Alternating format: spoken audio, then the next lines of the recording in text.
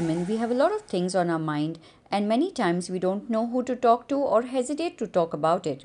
Hi, I'm Sheetal Kotkar, a fitness lifestyle coach. This podcast is created to discuss these topics. So, this week on my mind is workouts during periods. This is a very commonly asked question to me as a coach. I've answered it several times and thought today I could go deeper into the topic. Women are blessed with this physiology which makes each month eventful for us. But again, is it eventful? It's something every female species goes through. I use the word blessed because I honestly feel so. It's this whole process which enables us to give birth to a new life, and there's nothing more gratifying to a woman than that.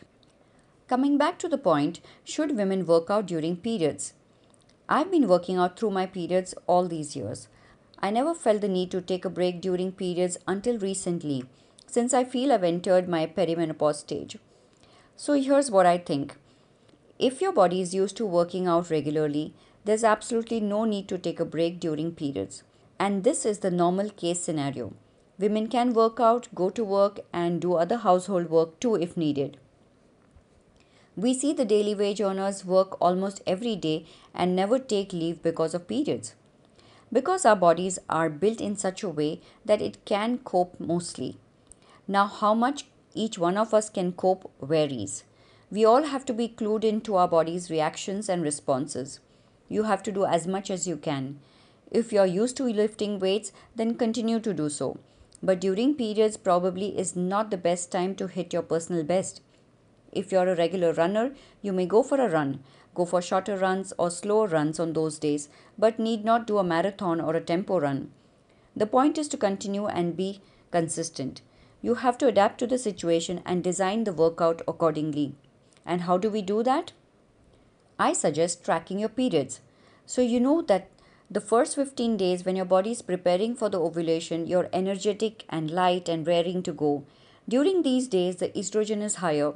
Schedule your tougher workouts then.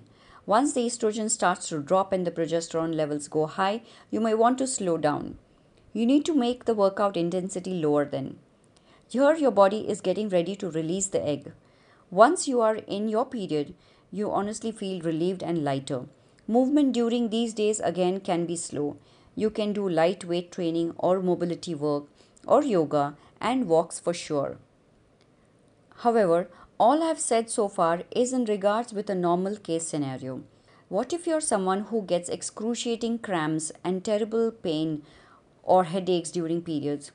I consulted my doctor before I wrote this podcast down, and he said any sort of excruciating pain during periods is not normal and should be checked by a medical practitioner.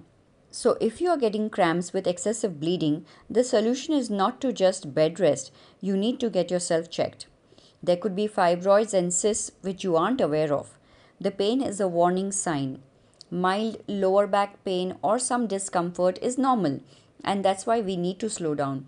But any sort of pain that's making you skip everything, stay at home, and pop painkillers needs to be checked ASAP.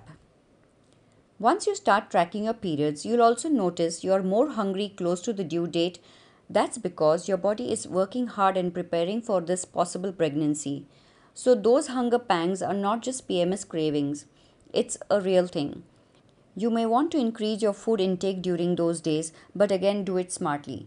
Increase in protein and good fat would work great as protein is a building block which the body is asking for to make the new life, and good fats will help in balancing hormones. Good dark chocolate can also be a part of indulgence.